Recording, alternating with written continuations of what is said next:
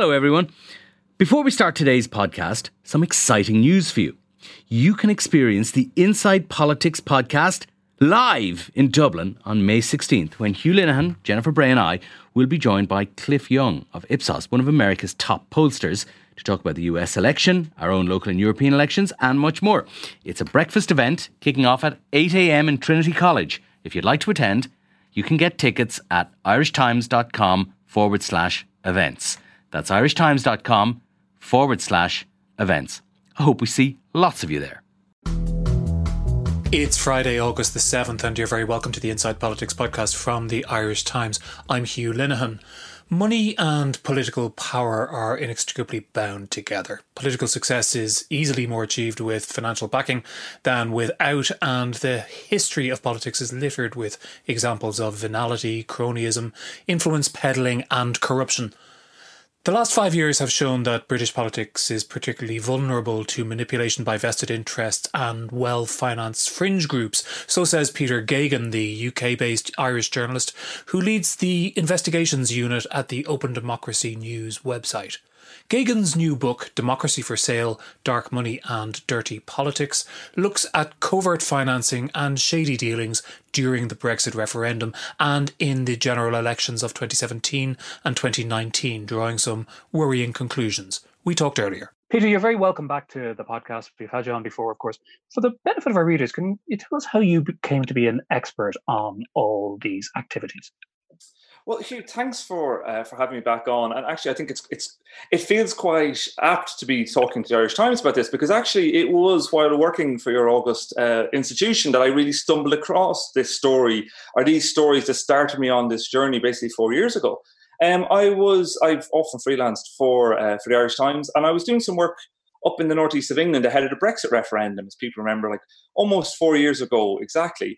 This was the big issue: was will Britain leave the European Union? And I was up in Sunderland, which kind of became a bit of a poster child for the vote to leave the European Union. And I was writing a feature for the paper about 2 or 3 days before the vote itself. And while I was there, I noticed something quite curious. I was getting the train back from Sunderland into Newcastle. And on the local train, I kind of picked up the Metro, which is the free sheet newspaper that kind of circulates across Britain. And there was a big advert on the front of the Metro. It said, "Vote Leave, take back control." And that was like the big slogan of the Brexit campaign. But I turned it over and I noticed on the back there was the DUP, the Democratic Unionist Party's logo, and a kind of little imprint that said paid for by the DUP. I thought, that's very curious. Why is the DUP kind of advertising in Sunderland? I'm like, quite an expensive looking piece of advertisement too.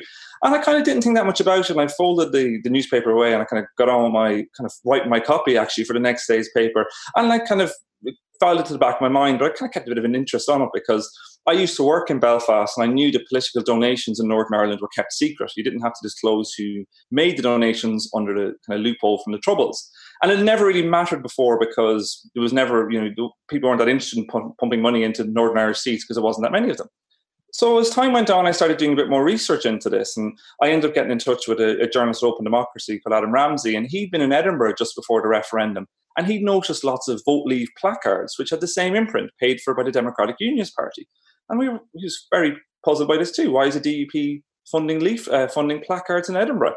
So we got together and we ended up kind of doing a lot of digging into this, trying to find out what was happening. And around February of 2017, we published a long story that was able to say that the DUP had spent at least £250,000 on their Brexit campaign. And to put that in context, that's 5 times as much as the DUP had spent on the previous Stormont election. This was a huge sum of money for Northern Irish politics, never really been seen before.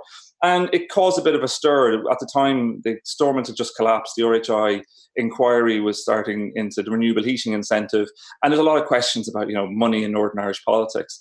And as we went on, we started trying to dig around this a bit more. And eventually it came out that almost the DUP had received a donation of £435,000 for its Brexit campaign, just in the run-up to the referendum. And more than that, it also emerged that this money had come through a thing called the Constitutional Research Council, which sounds quite grand, but actually turns out really just to have been one man called Richard Cook, who lives in a Pebble Dash house, in a Pebble Dash semi-detached house on the outskirts of Glasgow. And Mr. Cook had a very colourful business past. Had actually been in business with the head of Saudi secret intelligence and all sorts of other kind of things leading on from it. And that really was the thing that started me going, well, how does money work in British politics? Is it possible to spend like £500,000 and nobody knows where it comes from? And it turns out it is, actually. I've written an entire book and I still don't know where the Democratic Unionist Party's money has come from, but I hope I found some other interesting things out. Do you have any suspicions as to where it came from? Well, it's really difficult to kind of put a handle on it because the Democratic Unionist Party has never really raised any money from private donations in the past. So what's happened is subsequently to my work and my work with my colleagues, they have changed the legislation in Northern Ireland. So now donations are made public, which sounds great, but actually because the donation threshold is quite high, there's been almost no donations ever declared in Northern Ireland. There's been a couple to Ian Paisley Jr., who might be familiar to some of our listeners in North Antrim, and that's really about it. So the Democratic Unionist Party doesn't really fundraise in any sizable way from donors, which makes it really difficult to figure out where it could have come from. Richard Cook, as well as having kind of various business interests around the world, was quite a prominent Scottish Conservative. He'd been the vice chairman of the Scottish Conservative Party and will be well known in unionist circles. So the suggestion is possibly it could have been a unionist donor or somebody else who was looking to try and kind of avoid transparency by funneling the money this way. But we don't know, actually. In my book, I have one new kind of little snippet about this story, which hasn't been released before, which is that Matthew Elliott, who is the head of the Leave campaign, he used to very, very close to Michael Gove and others in British politics. About 2 months before the referendum, he did write an email saying, "Don't forget the Democratic Unionist Party can spend up to £700,000!" exclamation mark. So really, it could have come from any of the kind of the world of money that has fluctuated around the Brexit referendum campaign. Now, obviously, that's a very serious issue. But part of me looking at that story says, well, somebody was kind of cute. They looked at the rules. They figured out how the rules worked, and they made those rules work to their advantage. And I'm not saying that's good, but it's certainly not illegal. And particularly in relation to the Brexit campaign, it is quite true that it's not as if the odds were entirely stacked in favour of Leave. In fact, the great majority of the British establishment, including the then government and most of the city and most of industry, were on the other side of the argument. So you can understand why there was a bit of sharp practice going on. Oh yes, it's a point I actually make in my book. The weight of the British establishment in the Brexit referendum was behind the Remain campaign, and you're totally right. A lot of the stuff that I write about and that I've been writing about, occasionally it's something that's illegal, but more often than not, it's perfectly within the rules. You know, if you look at the problem, actually, is that the rules are really just designed almost to not be followed. I compare it a lot to the tax system. If you look at the City of London and tax, if you're really rich, you pay almost no tax. You know how to bend the rules. You know how to work the system. The little guy is the guy who ends up following all the rules and the guy who ends up getting caught out if they make a mistake. But actually, if you're big enough, you can get away with anything. You can push the boundaries. So in Britain, the official Leave campaign, Vote Leave, was found to have broken the law during the referendum, but it only got fined £20,000 because that's the maximum fine you can get. So, you know, a campaign that spends £7 million can only be fined £20,000. It's exactly those legal opportunities or the lack of legal opportunities that allow campaigners to kind of get away, to push the envelope as far as they can. It's really different if you look at, like, say, America, where Michael Cohen, as some of your listeners will be familiar with, kind of one of Donald Trump's kind of lieutenants ended up in prison for breaking electoral law. That doesn't happen in Britain, and it doesn't happen in Ireland either. I think we've got used to a system where we kind of think that everyone will play within the rules, and generally that probably was the case for a long time. But now more and more, I think what we're seeing is people pushing the rules further and further because they know they can get away with bending them and just breaking them outright. And we might come to what end those are being put in a moment. I suppose traditionally when people think of money in politics, they think of corruption. They think of politicians enriching themselves by taking money in backhanders and then giving favours to people in business or financial interests or whatever it might be. There is potentially a significant amount of that underlying some of the things that go on in your book, but there's more than that, isn't there? There's an ideological project at play here, which is being supported by the activities you describe. Yes, I think I talk about it a bit in my book as well, coming from, rural Ireland, growing up, and a kind of the brown envelope culture that, anybody in Ireland growing up, I grew up in the 80s, was aware of. And I think that's in some ways, that's quite a reductive version of corruption. You give someone money and they do something for you. And in some ways, that actually is a kind of form of corruption that once it can be dealt with, actually. Once you take out the money aspect of it, you can see it. It's hard to change, but it can be changed. What we see in Britain, I think, is something much more subtle, and in that respect, it's actually much more pernicious. Political parties all rely on private money, and particularly the Conservative Party, on private money. But not just that. What we've seen is this kind of ideological kind of entry into British politics. And the reason I write so much about the Brexit referendum is for that reason.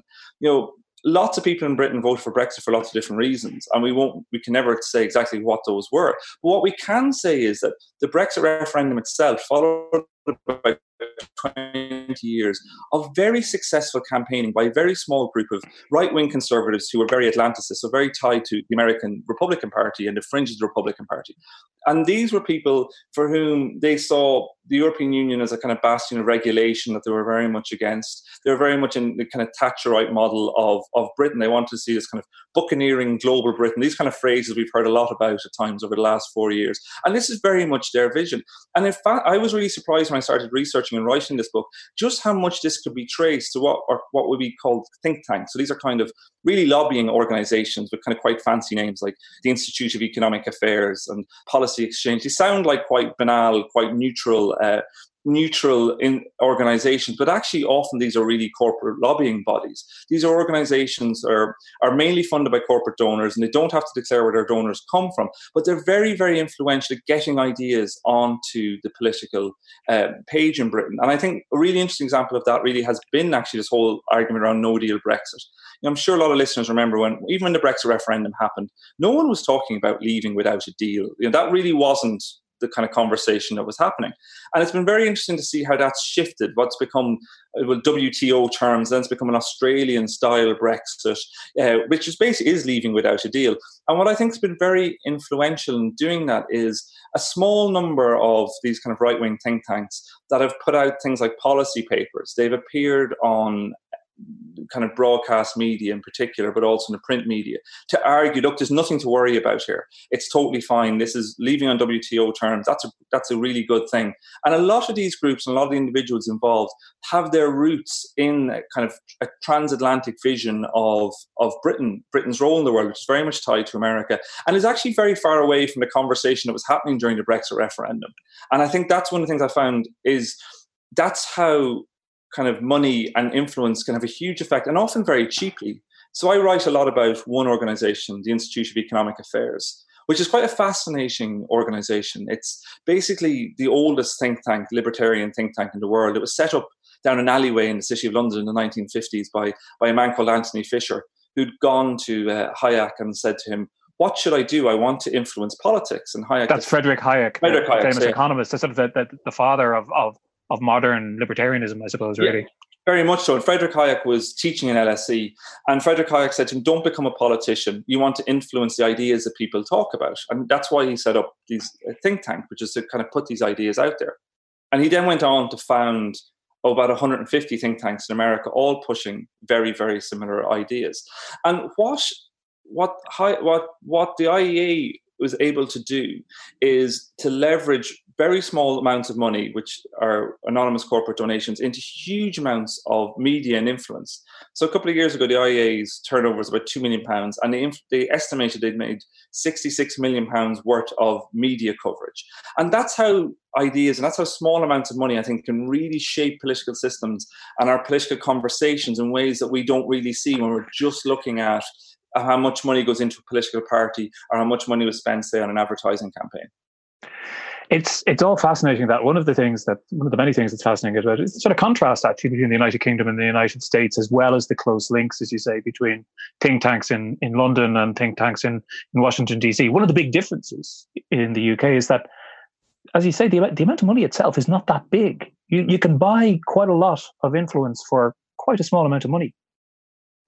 That's one of the things I think when I first started doing this work, I found most surprising. I came to it thinking, well, actually, Britain doesn't have that much of a problem with money in politics because there's just not that much money there.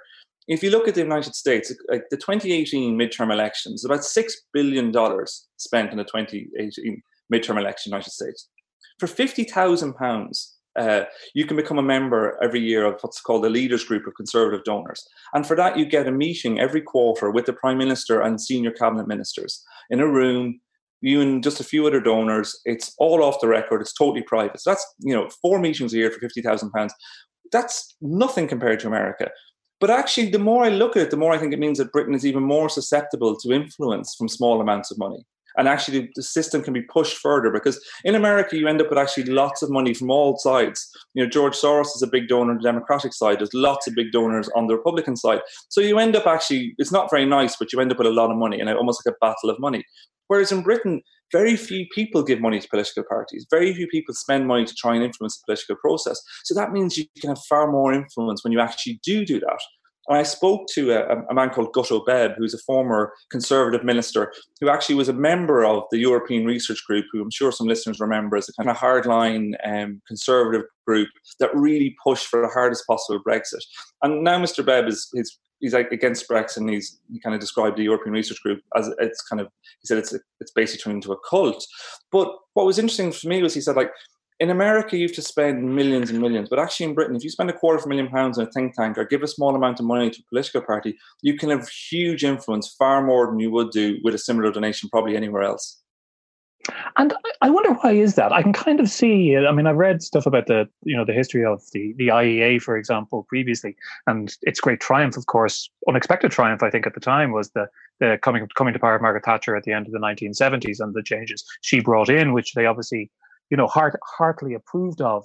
But the think tanks themselves were set up, I suppose, as a kind of countervailing force to what was seen as a liberal establishment or a centre-left establishment in the universities and various other kind of the media, various other areas of intellectual power or various elites. But now, I think you argue in the book, it's fair to say, they're really there mostly to get on the telly and get on the radio and make arguments on that sort of surface, as opposed to bringing up academic papers or doing I suppose deeper work.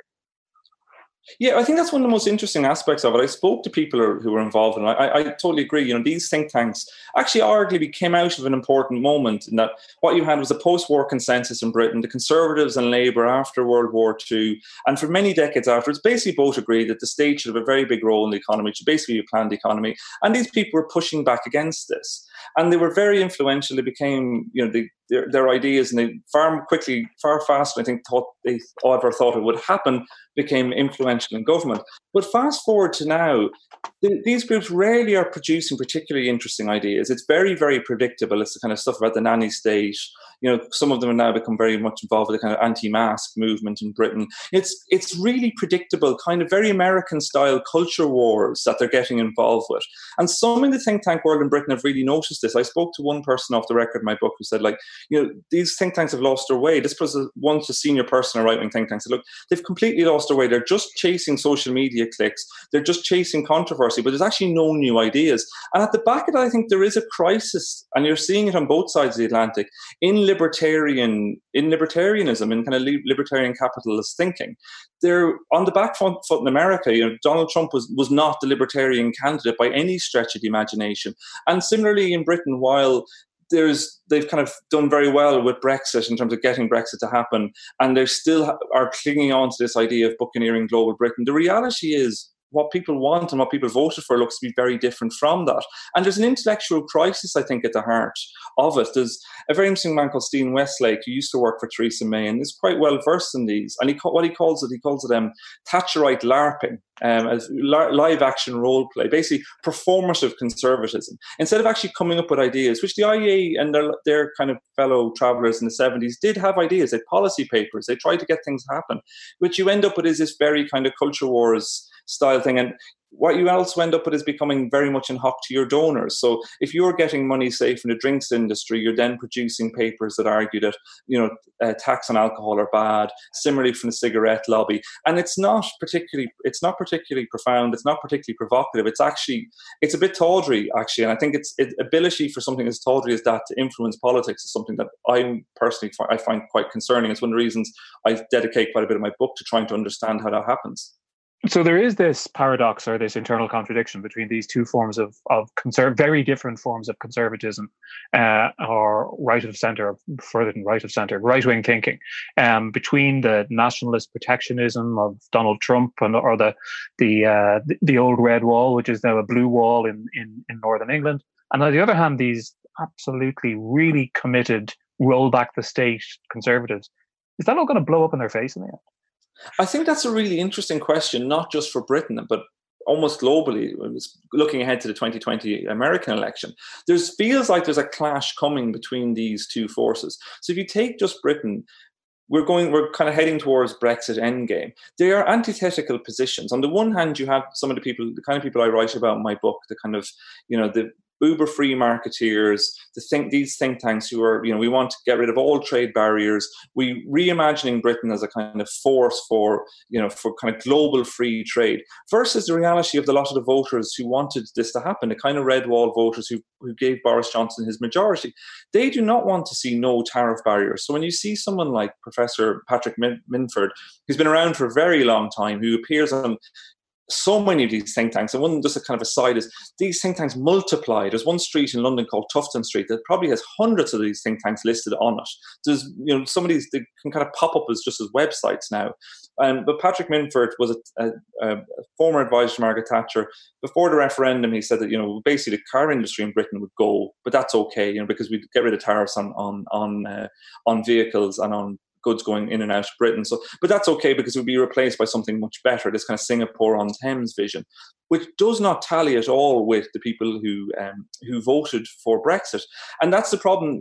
What happens with kind of a very broad-based electoral coalition, that the kind of intellectual ideas for the Brexit project and what is now Britain's project for 2020, given Boris Johnson's support for it, are really based in this kind of free market vision of Britain. But the coalition of voters that actually won the referendum isn't. And it does feel like we're going to come to some crunch point. And you can already start to see on the edges of this, and say on the edges of the Conservative Party in Britain, a fraying around this, a kind of a split between especially these new Tory MPs from red wall seats who would see themselves as quite what Steve Bannon, when I spoke to him in the book, calls economic nationalists, and these kind of European research group type people who want to see global free trade in Britain at the middle of some sort of Empire 2.0.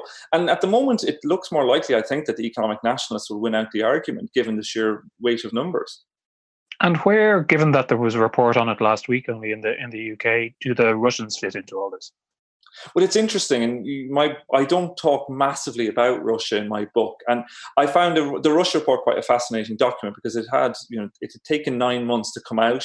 Boris Johnson had spent a huge amount of political capital in trying to keep it out, and when it came out, it makes a lot of quite general points around things like disinformation in Britain, the potential role of the Kremlin in disinformation campaigns, both during the Scottish independence referendum and the Brexit referendum. It doesn't make any kind of solid claims on either of those because it says that the British government didn't investigate any of those things. More interestingly to me, I think, was the points about the role of Russian money in Britain and in British politics. Britain has been a laundromat, really. The city of London has cleaned a lot of dirty money from the post-Soviet states, and particularly in Russia.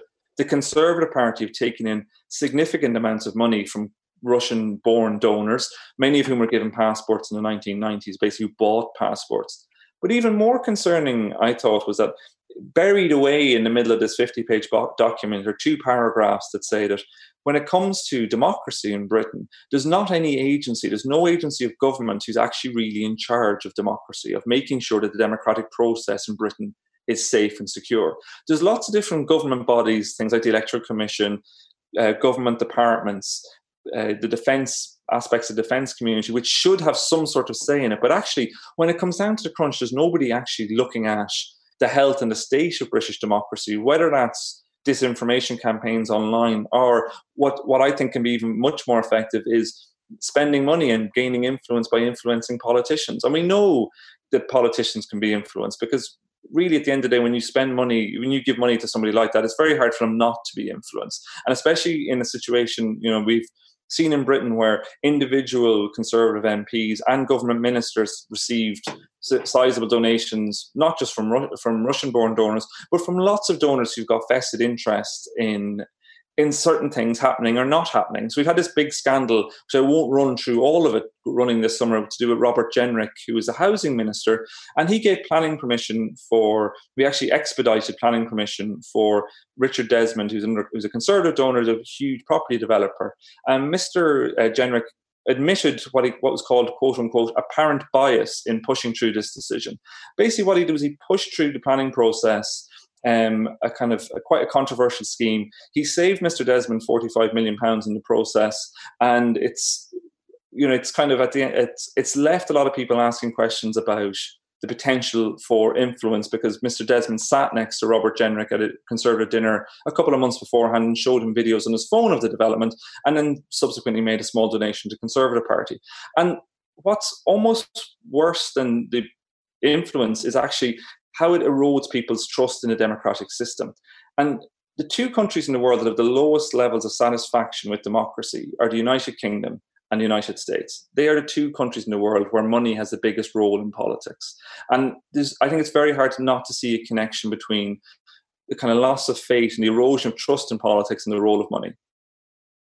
Yeah, that's very interesting. I mean, it's not the UK and the US are not the only places where this is happening, though. I mean, obviously, some of the trends you describe are happening across many democracies, and we wouldn't have had a vote to leave the EU, or indeed a vote for Donald Trump, or a number of other manifestations of these kinds of politics over the last few years, were it not for the fact that there was a very real disenchantment, distrust, loss of faith in traditional democratic institutions and the elites who've been running them. So it was an opportunity which was taken up.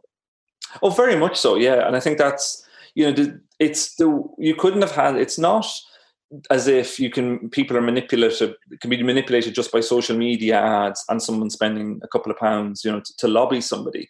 And I think that's where sometimes we can get over kind of deterministic with this. You can go, this is the Brexit referendum happened because there was an advert in a train. No, that's not how politics works. You have to have the kind of substrata below that, in which people are, as you say, people are becoming increasingly disenchanted, whether they're Labour voters in red wall seats who then turned to the Conservatives and voted for Brexit as well, or they're the kind of American heartlands where the Democrats were one strong that voted for Donald Trump. And I think what you're seeing is, I think this role of money is part of this wider alienation between the electorate and politicians. The most successful politicians at the moment aren't those who are whiter than white, who are trying to change the system, but they are the ones who are able to position themselves as against the previous system. And that's what you've seen in Britain. Boris Johnson, has done that really successfully. Dominic Cummings, who's someone I write about at length in the book, has really successfully constructed himself as the anti-establishment maverick who's going in there and who's going to get stuff done.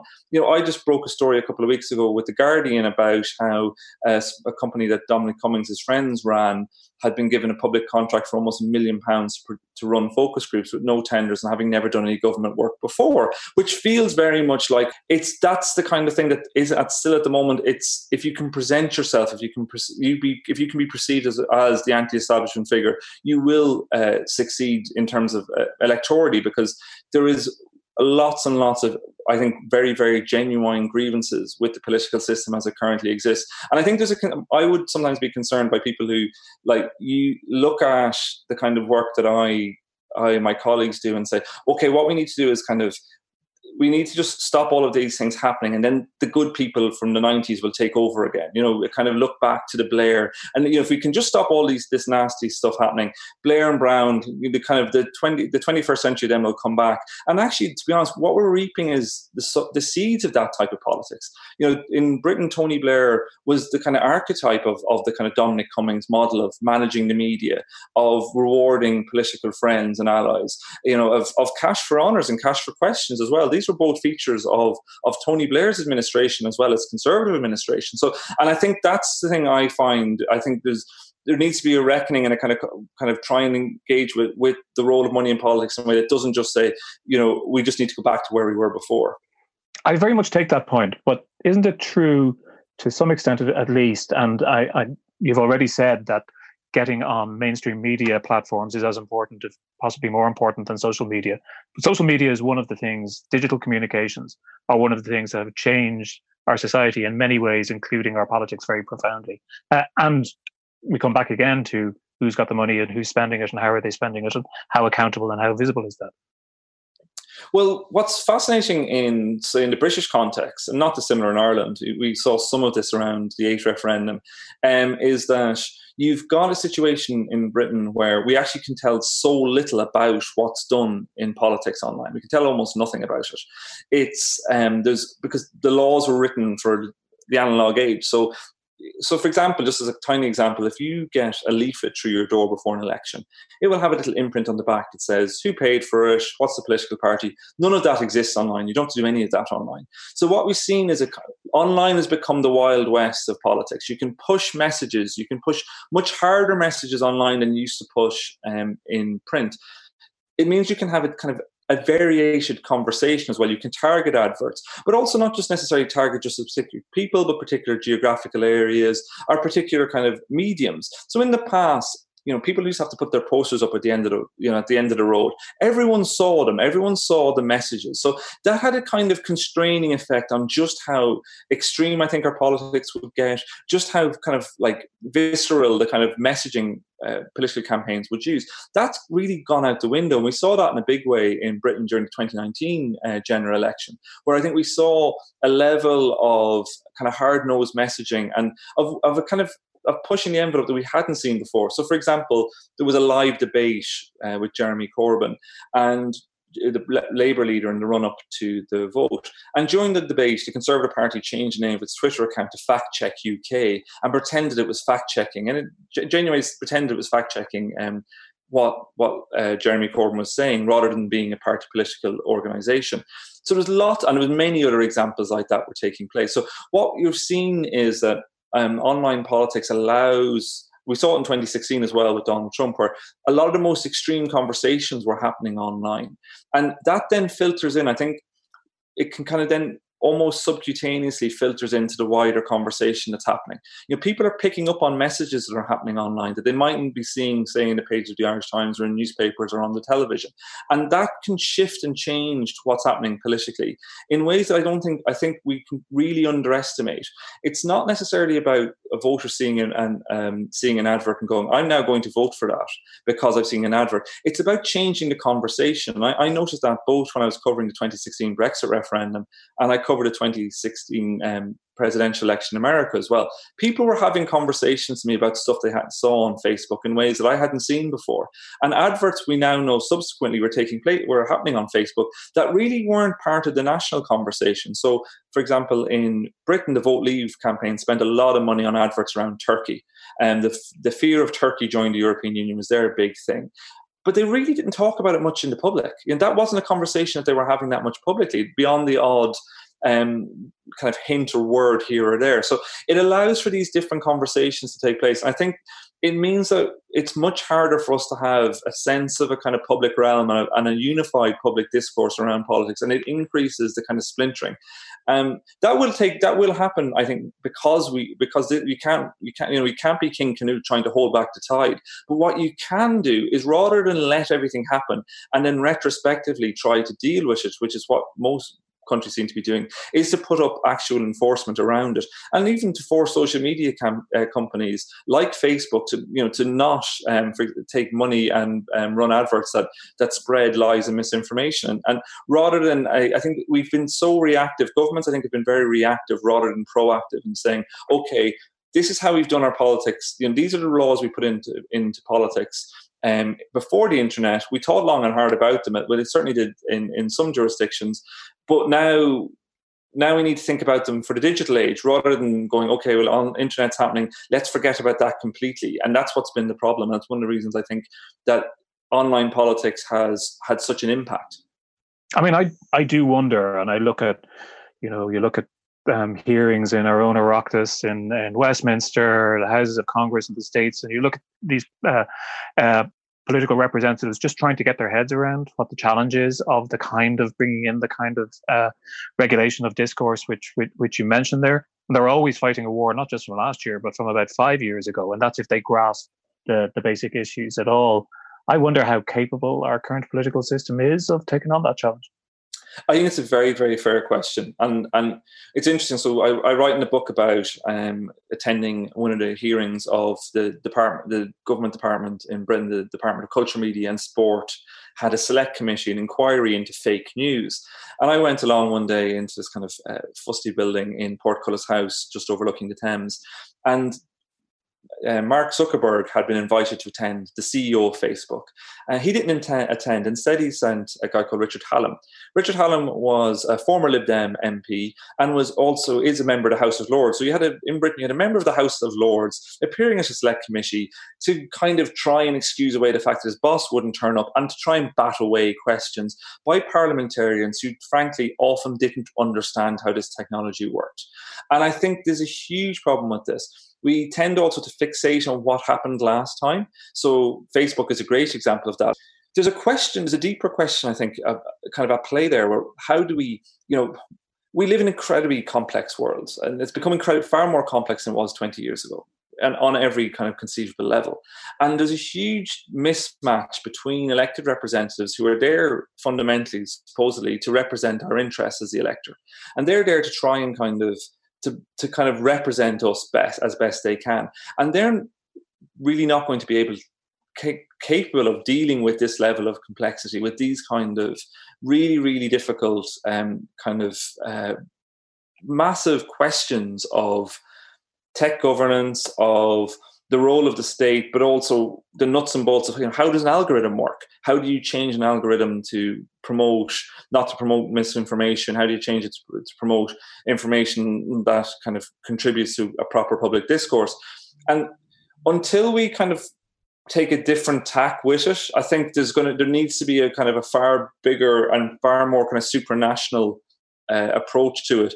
The European Union has showed some inclination towards doing something around this, because the tech companies, at the end of the day, I still think are unlikely to bend to small countries' demands, or even medium-sized countries. Really, it was telling that Mark Zuckerberg appeared in Brussels at an inquiry into a very similar theme to one in which London he didn't feel like he needed to do so.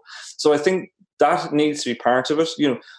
It's up to politicians as well, though, to get themselves educated into this. I came into this subject not knowing all that much about it, and was able, I think, over a period of time, from talking to very smarter people than I am, to glean some of the core tenets of it.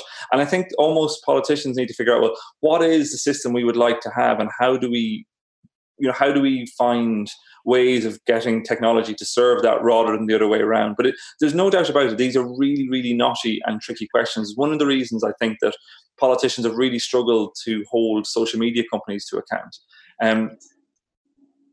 I think, to be honest, I have no idea what would need to be done myself. I mean, the very basis upon which these platforms is set up seems inimical to actually any process by which you could actually prevent whatever state deems to be inappropriate material, unless you go down the China route, which I don't think any of us is really wants to see.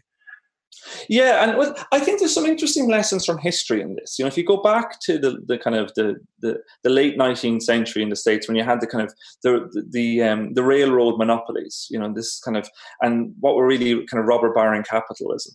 And what had happened was the United States had flourished, but the people who were there first had made a huge amount of money. They had monopolies. And really what we've seen in the tech industry is something similar has happened. We're 20 years into past the tech revolution. The people who were there early are really big now. Amazon is huge. Facebook is huge. These companies will make an argument that they're really good at what they do. And yeah, sure, that's true. But you can't deny the fact that monopoly power is huge online now.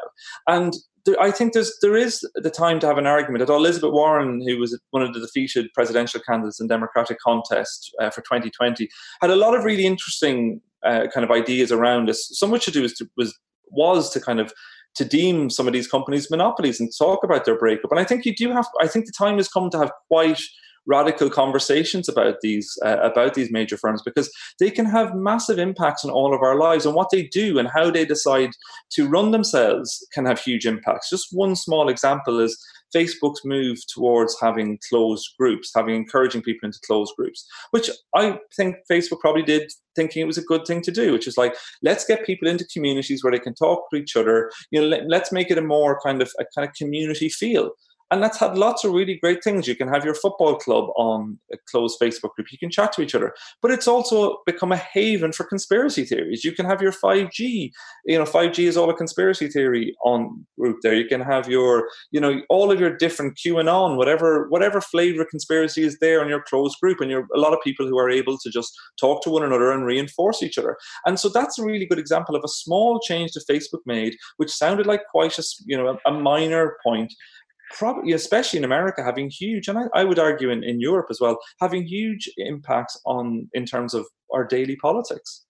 I want to finally come back to money, because money is really what the book is about, the intersection between money and politics in the United Kingdom. And that, it seems to me, is a less thorny problem, because it should be possible to force the think tanks to reveal the source of their funding, to have greater clarity and sunshine on where politicians have their business relationships and where they get money around the back of a corner somehow. I mean, you talk about think tanks paying for people's flights around the world and stuff like that, and nobody knows where the money comes from. All that stuff seems to me to be eminently fixable. Yes, and one of the things that's most depressing about spending so long writing about this stuff and spending so long researching and writing articles about it is that I would completely agree. A lot of this stuff is fixable. There's lots of things you could do at the drop of a hat. For example, say in Britain, you could make political donations, cap them at £10,000. Which is, in France, is €7,500. Other states have done this. You could force charities to declare their donations, which would mean think tanks have to declare their donors. There's all manner of things you could do. You could reform lobbying. The lobbying system in Britain is a complete disaster. It's so easy to work around it. You could put in proper rules. There's lots of international best practice in this. It could be done pretty much tomorrow. But it requires political will to do it. And it's a bit like turkeys voting for Christmas. The Conservative Party in Britain has shown no inclination towards this. In reacting to the Russia report, Boris Johnson said it was all a kind of Islington, North London Remainer plot. He's shown no desire to engage with political electoral reform. And you could see why he wouldn't want to, because it's done very well for him. If you know how to work the system, the broken system, then you can profit from it. What's probably, I think, even more depressing is that it's not just the party of government in Britain that's taken this approach. Really, all the political parties, I think, on some level think, well, I kind of know how this works. I know in my local area how to kind of game the system, so I can kind of take advantage when it comes to election time. I can get kind of more of my leaflets out than the opponent. So I don't really want to see any change. And there's almost like a kind of collective will not to engage with this subject, because everyone seems to think that they're winning from the broken system. They're winning from it because they know how to abuse it and how to use it, which is actually really a textbook definition of a corrupt system, really, when it comes down to it. But until such time that the turkeys decide to vote for Christmas, we won't see any change. I think it's one of the most dispiriting things about it. It wouldn't be that difficult to take the money out of British politics, but it will require politicians to want to do it. A last question, and maybe an unfair one, so apologies if it is. How many of these problems exist in Ireland as well? It's interesting. I've had a little bit of a kind of look around Irish donations as well. A lot, I think, to be honest. The SIPO registration, SIPO data is really, really hard to work with. I look at it and go, this makes no sense. There's political parties declaring nothing, which makes you go, what's going on there? There's a lot of the rules around political donations in Ireland, if anything, actually look more opaque than they are in Britain. They were a response similarly to Britain's, a sense of something must be done around this. We should have some clarity. But actually, what you've ended up doing is, I think there's almost less clarity. For people who want to go out and see where politicians are getting money from around, it's really, really difficult. I'm not an expert in it, but I can see very similar themes in Irish politics that you see in Britain. So, definitely a need. I know there's been conversations in Ireland about having a proper electoral commission. I was really stuck when I did some research around some of the referendums, just how little information comes out of the electorate from SIPO, and how the job is just so opaque and confusing. And there's lots of different agencies, a similar situation in Britain, lots of different agencies, supposedly with some oversight. And what happens then is lots and lots falls through the cracks. So Ireland is in no way immune from some of the things I'm writing about. The book is called Democracy for Sale, Dark Money and Dirty Politics. It's published by Head of Zeus this week. Peter Geoghegan, thanks very much indeed for joining us. Thanks very much, Hugh. And that's it for today. Thanks to our producer, Declan Conlon. And don't forget to sign up for a subscription to the Irish Times at irishtimes.com/subscribe. Unless, of course, you've done so already, in which case we thank you from the bottom of our hearts. If you have anything you'd like us to know or any suggestions for what we might do better, please do mail us at politicspodcast@irishtimes.com. Your views are always extremely welcome and they are taken on board. But until the next time, thanks very much indeed for listening.